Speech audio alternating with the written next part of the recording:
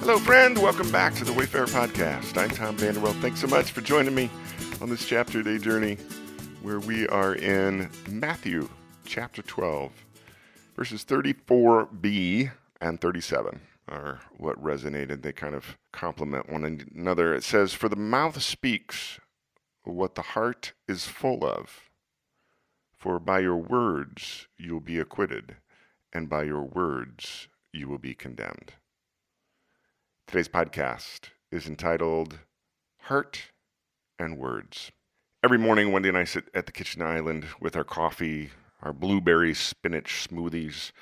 We share a quick devotional thought, usually, and a prayer for the day ahead.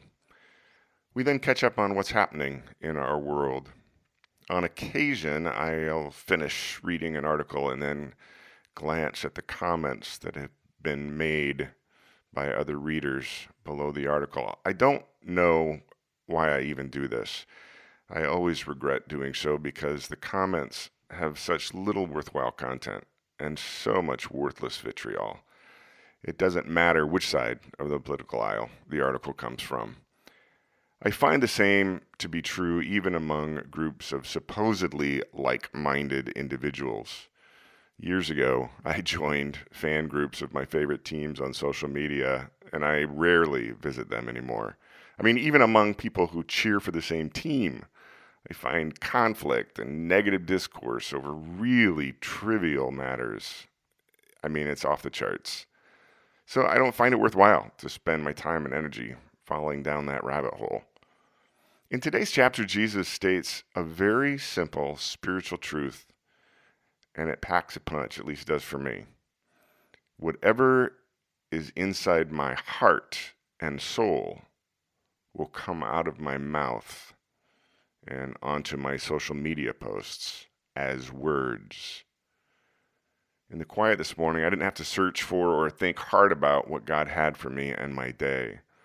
I found myself thinking long and hard about Jesus' observation. The words I speak and I type and I write and I use are a leading indicator of my soul's health and content. I immediately thought of careless words I regret speaking to a friend last week. I need to make that right. I then had two other passages that the Holy Spirit brought to mind. One was from Philippians chapter 4, verse 8. It says this, "Finally, brothers and sisters, whatever is true, whatever is noble, whatever is right, whatever is pure, whatever is lovely, whatever is admirable, if anything is excellent or praiseworthy, think about such things." And then James chapter 1, verse 19 says this, "My dear brothers and sisters, take note of this.